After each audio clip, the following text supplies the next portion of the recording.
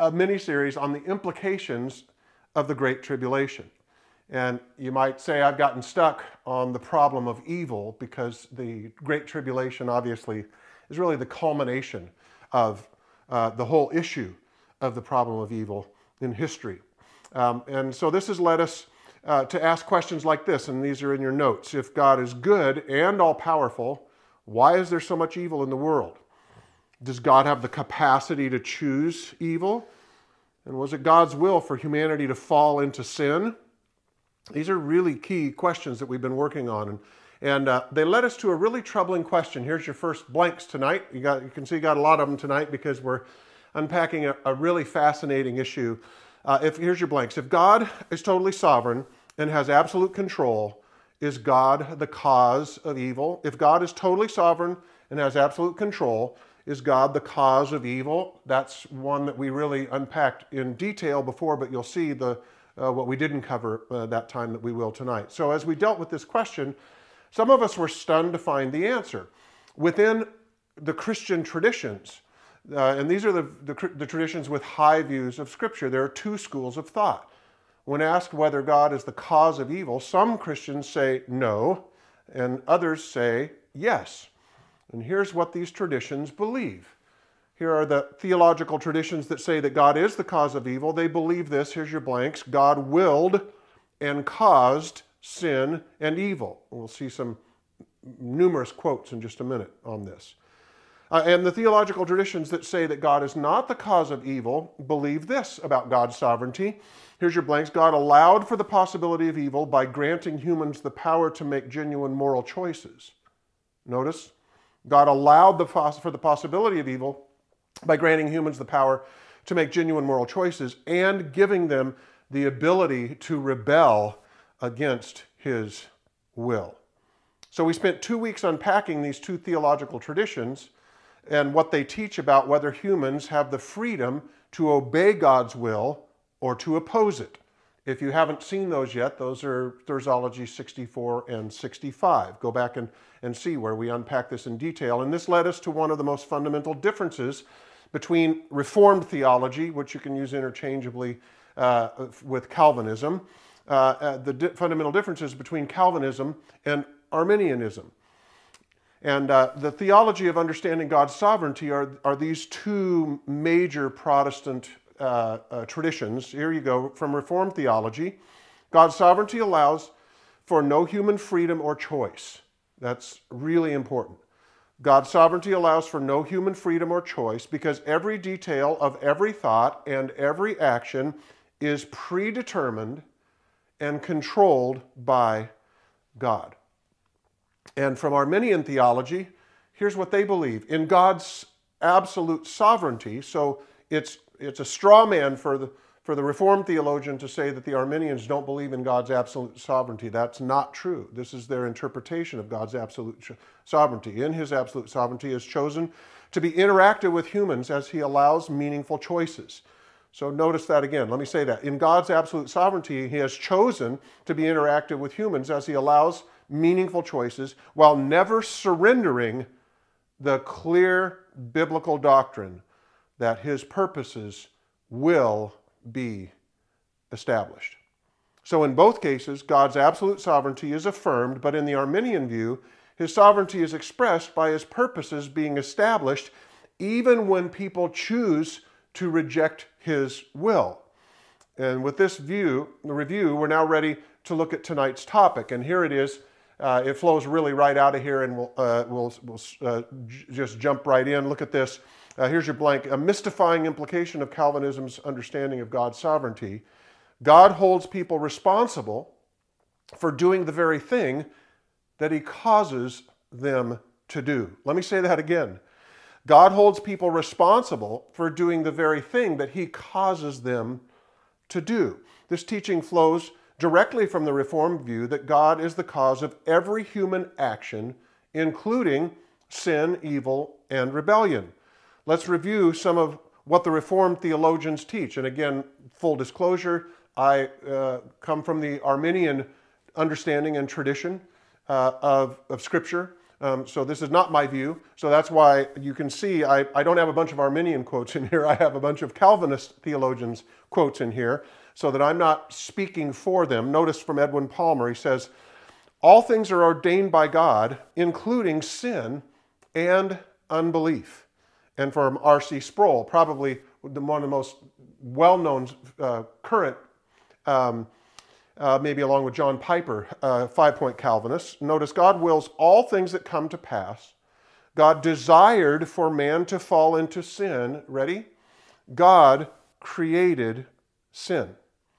And from Arthur Pink, in his omniscience and foreknowledge, not only did God see Adam eating of the forbidden fruit, he decreed beforehand that he would do so. So it was by God's decree, will, mandate that Adam ate from the forbidden fruit.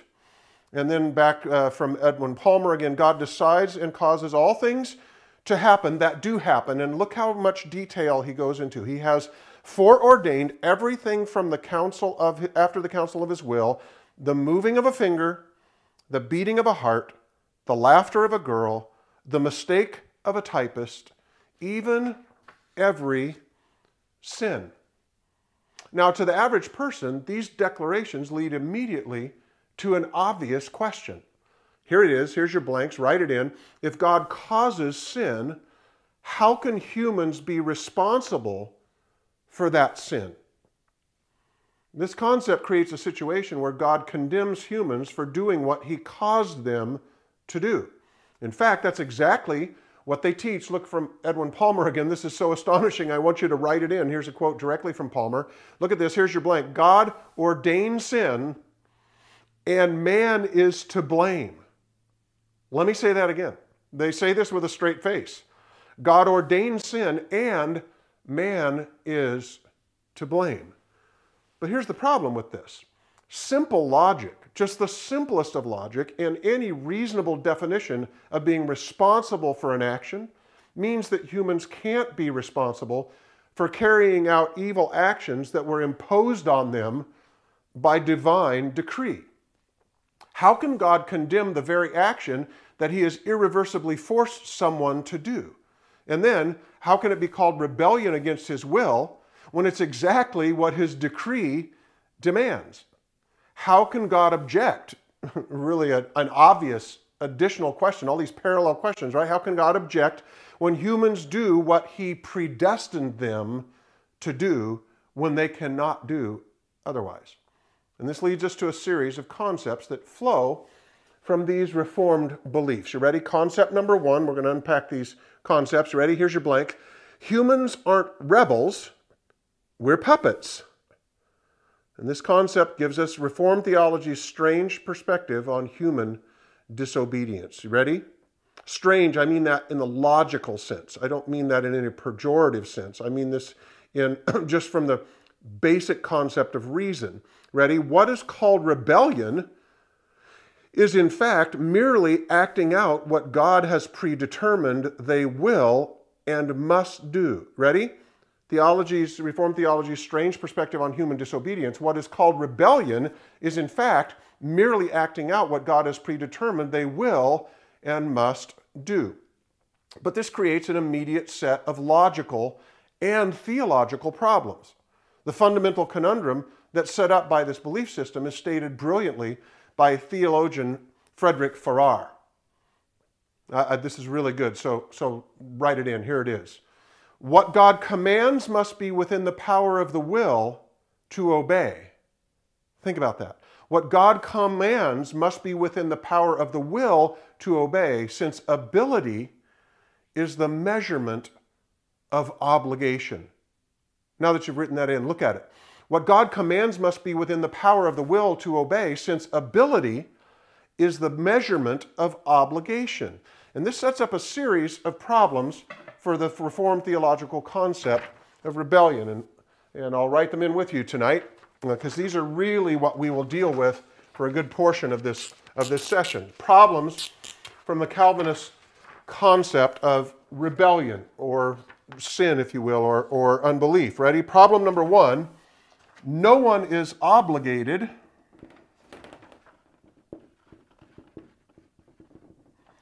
to do what is impossible.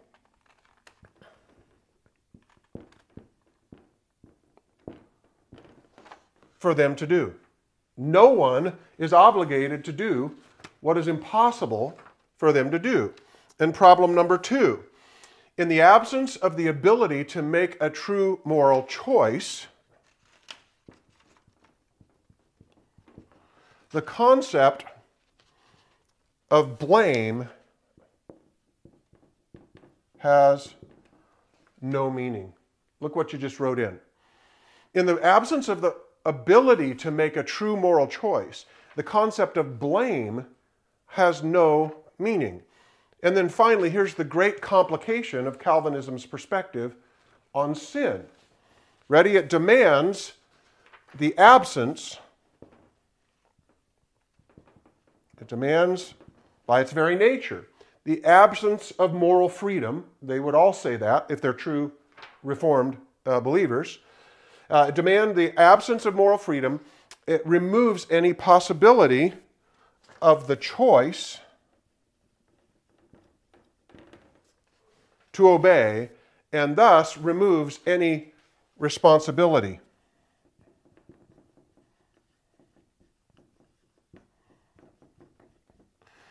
For disobedience. Look at that one again with me. The great complication of Reformed theology's perspective on sin is it demands the absence of moral freedom. It removes any possibility of choice to obey, or disobey for that matter, and thus removes any responsibility for disobedience. But compare that to the universal theme, one of the great themes of Scripture. The fact that God isn't the cause of human rebellion is stated so many times in the Bible that there's almost no need to recite any of the passages. But let me give you just a few. Look at this from Isaiah, and all of these passages for efficiency, these will all be in your text there, and so you can go back and study them again. Look from Isaiah. Alas, sinful nation, people weighed down with iniquity, offspring of evildoers, sons who act corruptly. And notice, look at this, they have abandoned the Lord. Notice the action. Notice who's making the choice here. They have abandoned the Lord. They have despised the Holy One of Israel. They have turned away from Him. Not they have obeyed God's decree to turn away. They have abandoned. They have not turned away. So notice, have turned away. And from Luke 7, the Pharisees and the lawyers rejected God's purpose for themselves. And notice God's role in this, stated from Romans 10, here it is. But as for Israel, he says, Paul writing, all the day long I have stretched out my hands to a disobedient and obstinate people. Look at that, stretching out his hand, trying to get them to come back all day long. I have stretched out my hands to a disobedient and obstinate people. Let's look at one more passage where this is explicit from Jeremiah chapter 44. Look at it. Thus says the Lord of hosts, the God of Israel, you yourselves have seen all the calamity that I have brought on Jerusalem and all the cities of Judah. Why? Because of their wickedness which they committed, so as to provoke me to anger by continuing to burn sacrifices and serve other gods. Yet, look at his wooing. I sent you all my servants, the prophets, again and again, saying, oh, do not do this abominable thing which I hate. But they did not listen or incline their ears to turn from their wickedness. Now then, thus says the Lord, the God of hosts, the God of Israel, why are you doing great harm to yourselves? Look at this. Listen to God's direct question and write it in. Why are you doing great harm to yourselves? This is not God's rebellion, order to rebel. This is, why are you rebelling? So Scripture couldn't possibly be any clearer about who was causing the evil and who was responsible for their evil choices. God wasn't, they were. Concept number 2, here's your blanks. God forbids sin, then causes humans to sin, then punishes them eternally for carrying out the sin which he decreed they would do. It boggles the mind from the Arminian perspective. Let me read it now and look at it. God forbids sin, then causes humans to sin, then punishes them for carrying out the sin which he decreed that they would do. This concept really is difficult to understand, because how can humans be justly punished for doing what they have no capacity not to do? And this leads us to the fundamental basis for just punishment. Here, this is just punishment. Ready? Write it in. Here's your blank. Justice in punishment assumes that the offender could have avoided the offense for which they are punished. I realize it can get misused a lot, but even in American law, based originally on the Scripture, notice that a person can truly be not guilty because they are so out of touch with reality that they had no capacity. They're actually, in fact, insane and have no capacity to have avoided what they did. It's actually a defense. That comes directly from scriptural underpinning. So, to punish someone for doing something that they couldn't possibly avoid is patently unjust. But in the Reformed view, God causes humans to sin, and yet they're accountable for the sin that God causes them to do. Listen to Edwin Palmer again on this. You had written it in. You can look back up there if you want to. God ordains sin, and man is to blame. And look at the insightful response that author Dave Hunt gives to this. I've written it in your notes there. Look at this. Very insightful. And it is as if God has thrown billions of people into the ocean whom he has created in such a way that they cannot swim a single stroke. Then he, notice in quotes, then he mercifully rescues some of them and leaves the rest to drown. And then, to make things worse, God says to those whom he created to drown, it's your own fault. It is outrageous to suggest that those whom God foreordained to eternal doom are to blame for the very fate that he created them for. Some simple questions. Can a paraplegic be faulted for failing to become a world-class sprinter? Can someone command a man to have a baby and then punish him for not doing so? This simply isn't not just unjust, it's actually irrational. And here's where the Reformed theology of human responsibility breaks down. Write it in. Here's your blanks. No one can justly be held accountable. Think about this. No one can justly be held accountable for failing to do that which is impossible for them to do. Here's another way of saying this. God's sovereignty originates a person's evil, then declares them guilty for carrying out his unchangeable decree, and then holds them accountable for doing the only thing that they possibly could have done. This is the very height of injustice. And notice, here's the height of injustice. Here's your blanks. God incites humans. He decrees it. He forces it. It will happen by his decree in the Reformed concept. God incites humans to carry out the very sin that he forbids. Look at that sentence. God incites humans to carry out the very sin that he forbids. We already have seen how this is irrational and unjust, but it goes far beyond that. This actually brings into question the very character of God. It's completely out of step with a host of passages that describe God's integrity, his perfect justice, his flawless character. Let's look at just two of these. It's in your notes. Look from Deuteronomy chapter 32. Listen, you heavens, and I will speak. Hear, you earth, the words of my mouth. I will proclaim the name of the Lord. Oh, praise the greatness of our God. Ready? He is a rock. His works are perfect, and all his ways are just. A faithful God who does no wrong. Upright and just is he. And now look at the beginning of 1 John that declares a very specific attribute of the incredible nature of this wonderful God. Look at from 1 John. What was from the beginning, what we have heard, and what we have seen with our eyes, what we have looked at and touched with our hands concerning the word of life. This, of course, is capitalized in the good translations. This meaning Jesus, the word of life. Ready? This is the message we have heard from him and announced to you, that God is light, and in him there is no darkness at all. What an amazing God.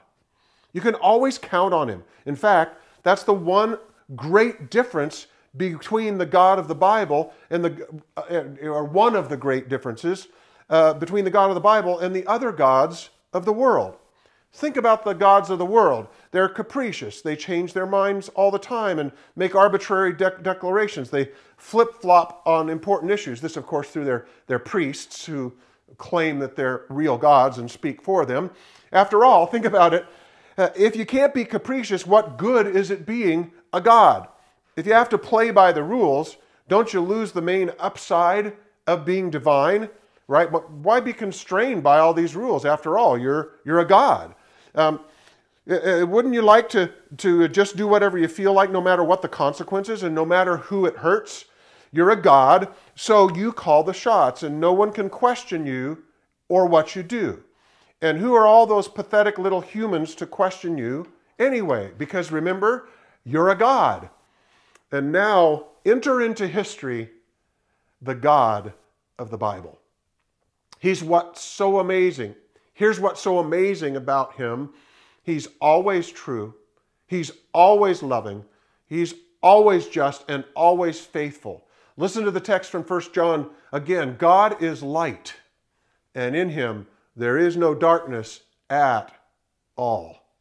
And God will remain true to this even when it costs him dearly. In fact, as we all know, on the cross, remaining faithful and true cost God everything.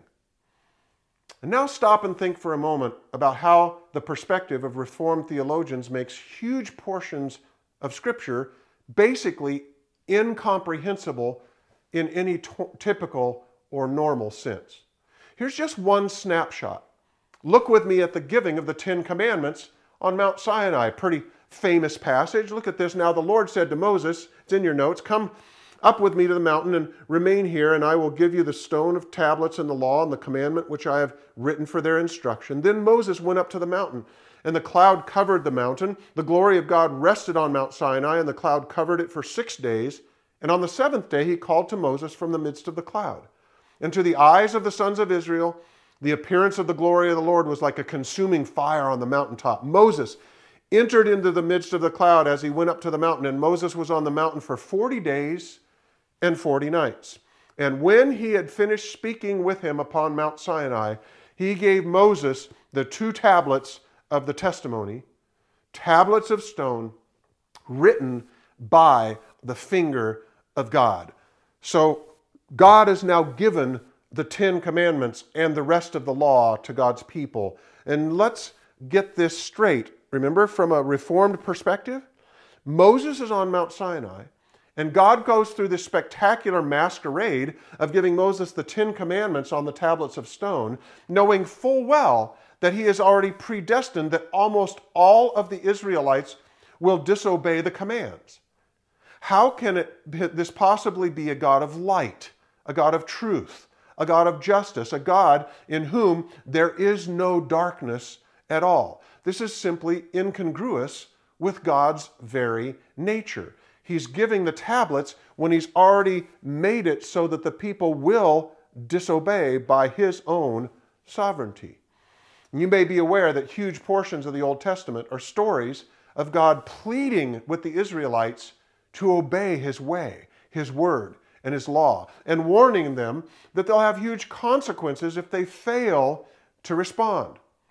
And yet, we're supposed to believe that their disobedience and rebellion and unbelief all fall perfectly into God's predestined plan for each and every one of them.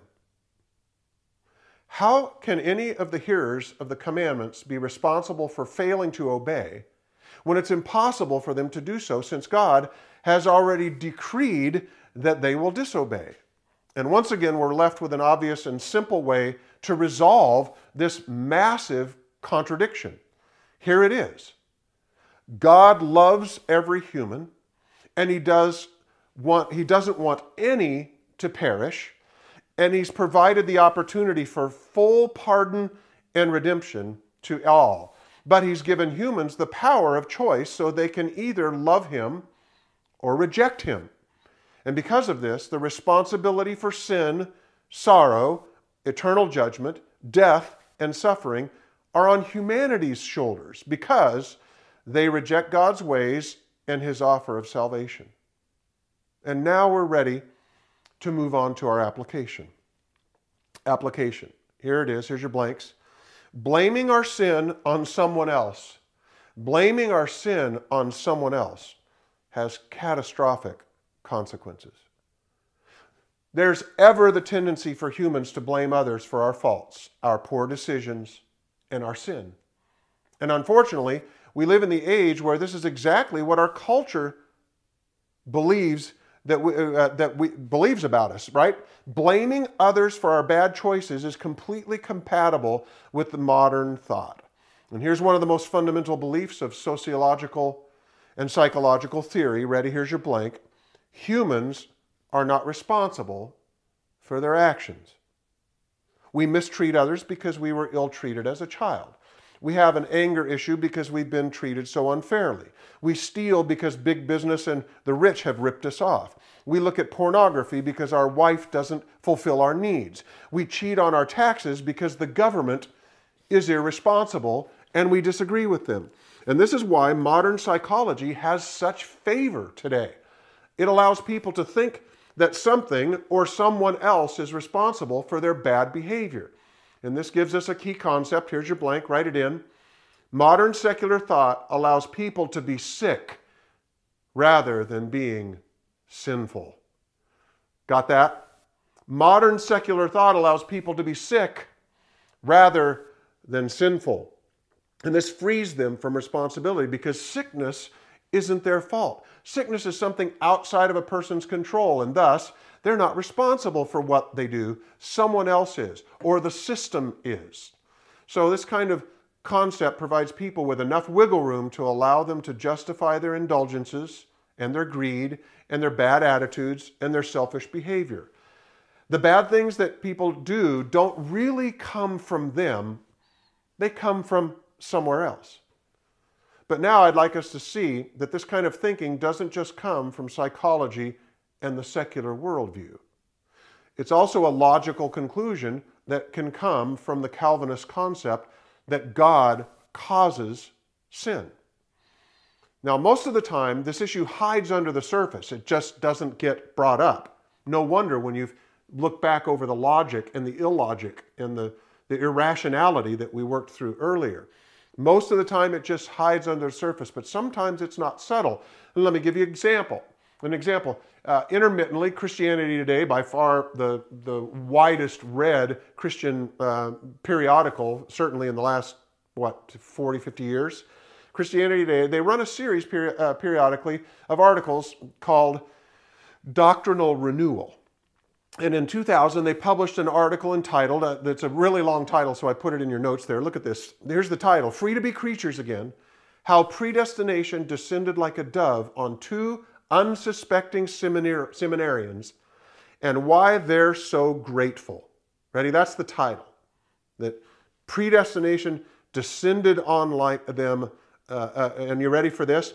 The article's feature was written by two students from Princeton Theological Seminary, Princeton, of course, being a bastion of Reformed theology. And it recounts what they call their conversion to Calvinism. In the introduction, they give the essence of the entire article in a single sentence. You ready? I've written it in because it's so stunning. Ready? Blaming God. This is after converting to Calvinism at Princeton Theological Seminary. Blaming God for everything has been such a joy that we decided the least we could do was to tell the world how we got here. Holy cow. This goes the classic, the devil made me do it excuse one better. I don't even need the devil to blame because I can blame God for my sin. Listen to the start of the phrase again. Blaming God for everything has been such a joy.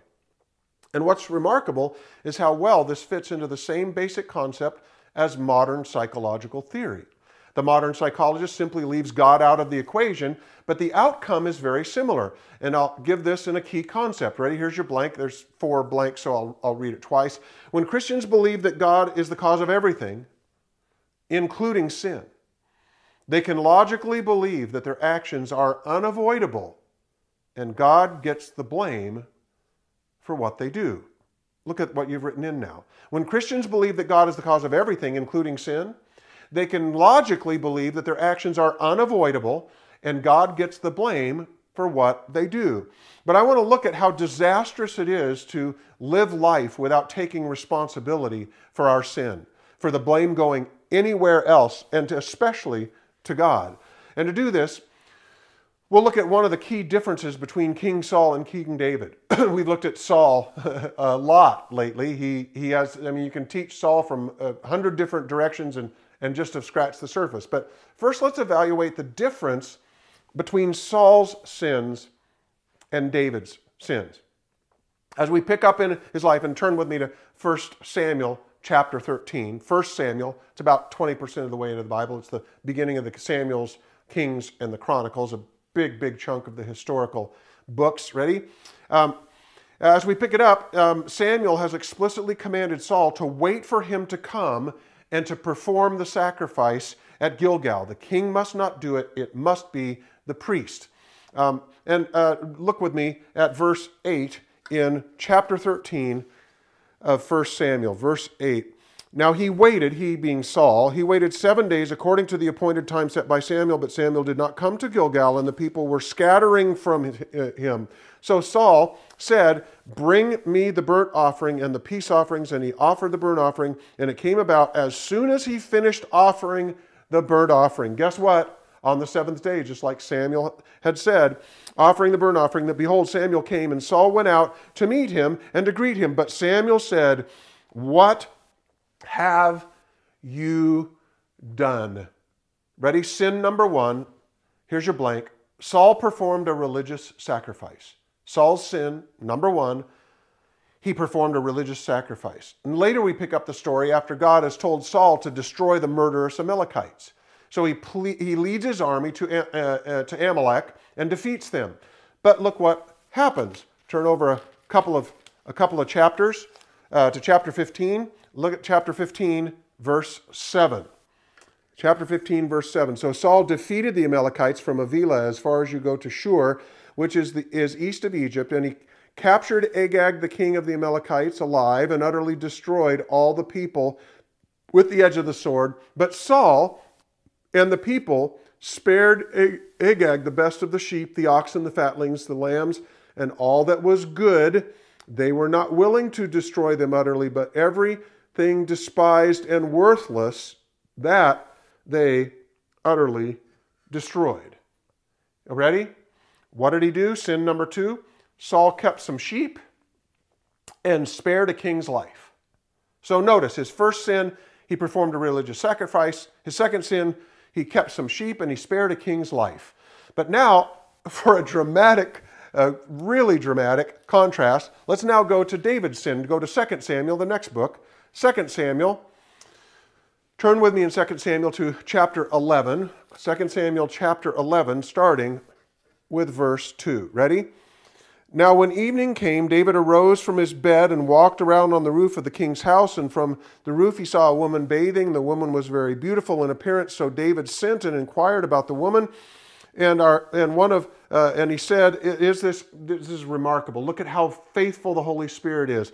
Is this not Bathsheba, the daughter of Eliam, the wife of Uriah the Hittite? David, is this not the wife of Uriah the Hittite? By the way, David knew exactly who Uriah was. He was, if you look it up, he's one of his 30 mighty men. That he had given his life for David over and over. Look at this.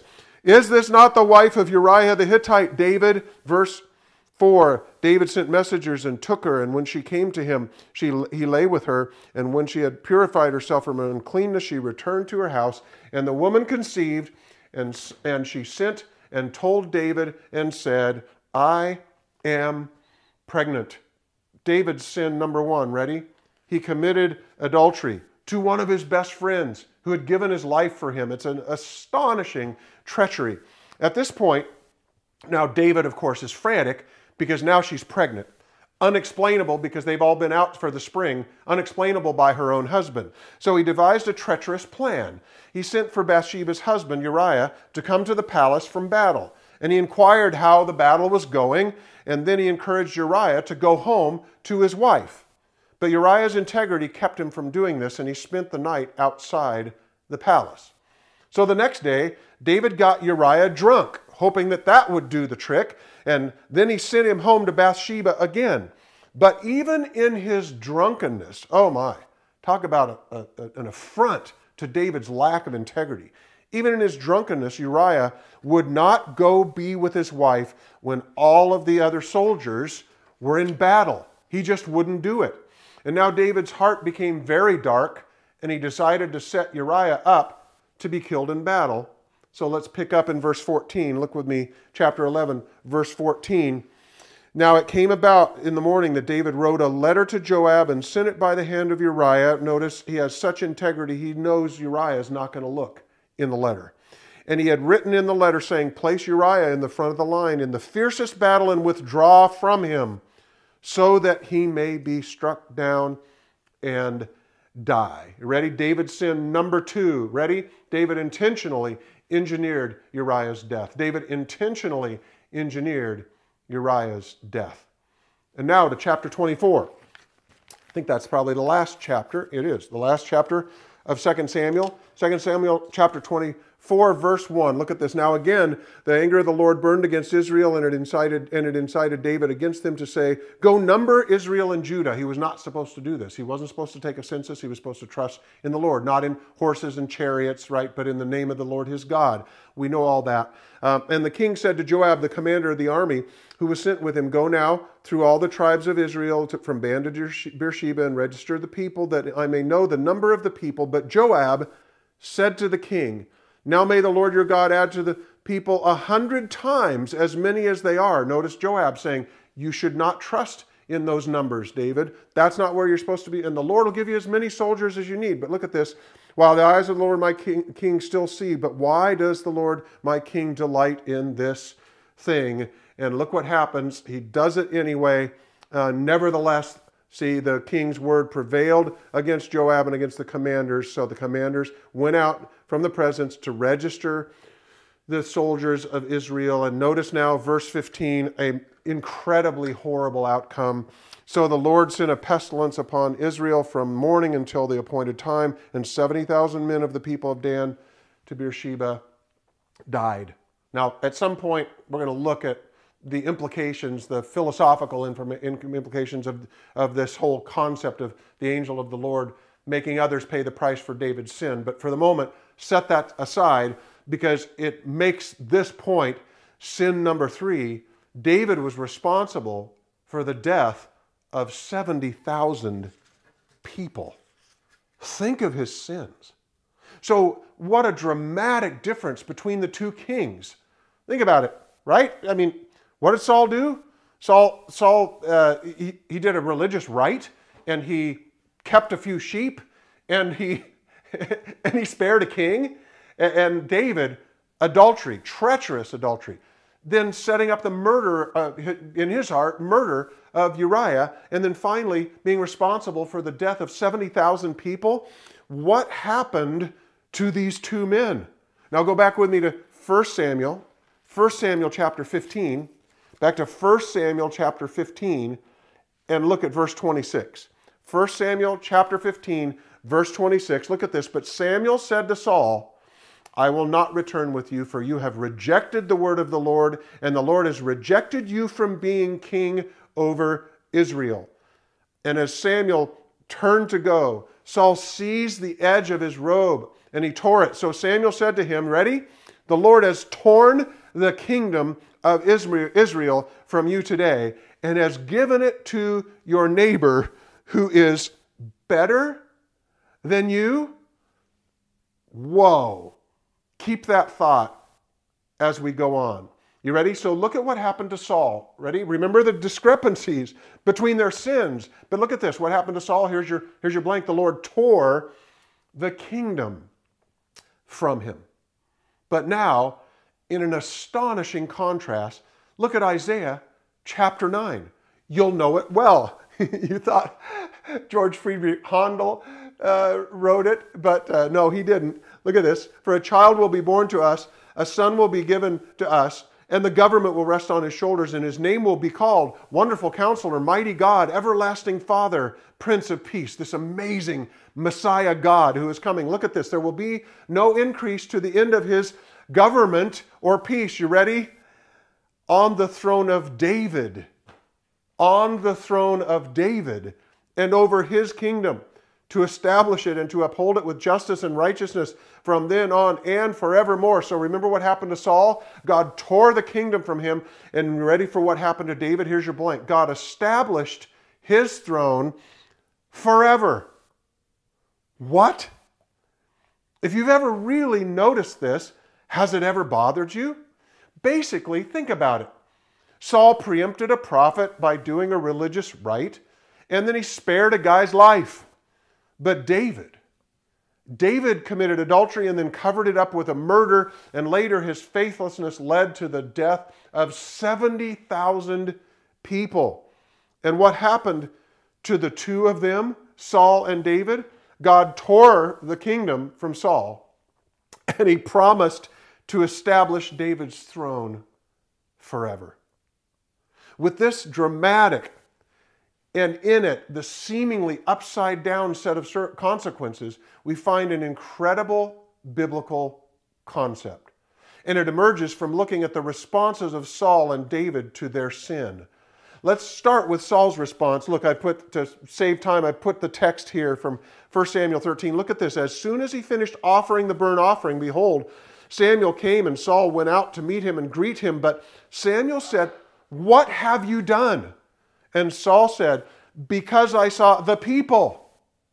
Because I saw the people were scattering from me, and that you did not come within the appointed days," which, by the way, wasn't even true.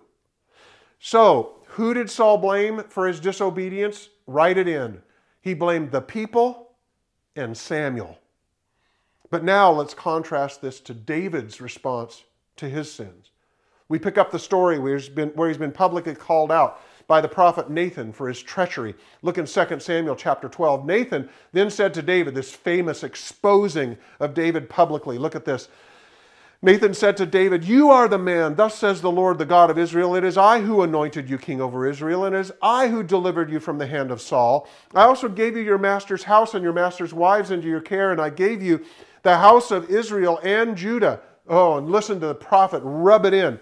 "And if that had been too little, I would have added to you many more things like these. Why have you despised the word of the Lord? By doing evil in his sight, you have struck down Uriah the Hittite with the sword, and have taken his wife to be your wife, and have killed him with the sword of the sons of Ammon." And look at David's immediate response. It's in your notes. Look at this. Then David said to Nathan, "I have sinned against the Lord." And look how he responded after he took the census and the 70,000 people who died. Look at from 2 Samuel chapter 24. Then it's in your notes. Then David spoke to the Lord when he saw the angel who was striking down the people, and he said, "Behold, it is I who have sinned. It is I who have done wrong. But these sheep, what have they done? Please, let your hand be against me and against my father's house." Remember, who did Saul blame for his disobedience? The people and Samuel. And you ready? In each circumstance with David, here's your blank. Who did David blame for his disobedience? David. He blamed himself. No pretense, no equivocation at all. It's I who have sinned. May this be upon me and not upon these other people. And now let's look at the legacies of King Saul and King David. Ready? Here's Saul's legacy. Here's your blank. Write it in. Spiritual failure and his kingship was removed. That was Saul's legacy. He experienced spiritual failure and his kingship was removed. But what about David? Look how Jesus describes it in the last chapter of the Bible. Ready? Look at this. I, Jesus, have sent my angel to testify to you these things for the churches. You ready? I am the root and the offspring of David, the bright morning star. So Saul's legacy was spiritual failure and his kingship was removed. And you ready? David's legacy, here's your blanks. In the very last chapter of Scripture, the King of the universe proudly announces that he comes from David's lineage. That's right. At the very end of the Bible, Jesus Christ identifies himself with, you ready? With David. Jesus puts David in the ultimate hall of fame. Why? What was the huge difference between Saul and David? You ready? Here's your blank. David took responsibility for his sin. David took responsibility for his sin, and Saul didn't. Wow. Do you realize how important this is? On this very issue of being willing to accept the blame for my own actions may hinge the very future of generations yet unborn. Oh my, this is massive. So, here's the take-home message from the lives of Saul and David. Ready? Here's your blanks, your last ones. The difference between greatness and failure. Listen, church. The difference between greatness and failure is the willingness to take responsibility for your actions. Right now, look at what you just wrote in. The difference between greatness and failure is the willingness to take responsibility for your actions. Think about this. Most people think that the difference between greatness and failure is how talented you are, or getting the lucky breaks, or who you know, or being born in the right family, or how smart you are, or being in the right place at the right time. But here's the biblical concept. If a person simply will be honest with themselves and honest with God about their choices and their motivations and their attitudes, and if they'll genuinely confess their sin and take responsibility for their actions, then God will make their path straight, and He will move mountains for them, and He will forgive their sins, and He will cover all of their shortcomings, and He will create an incredible legacy for them. It's not about talent. It's not about gifts.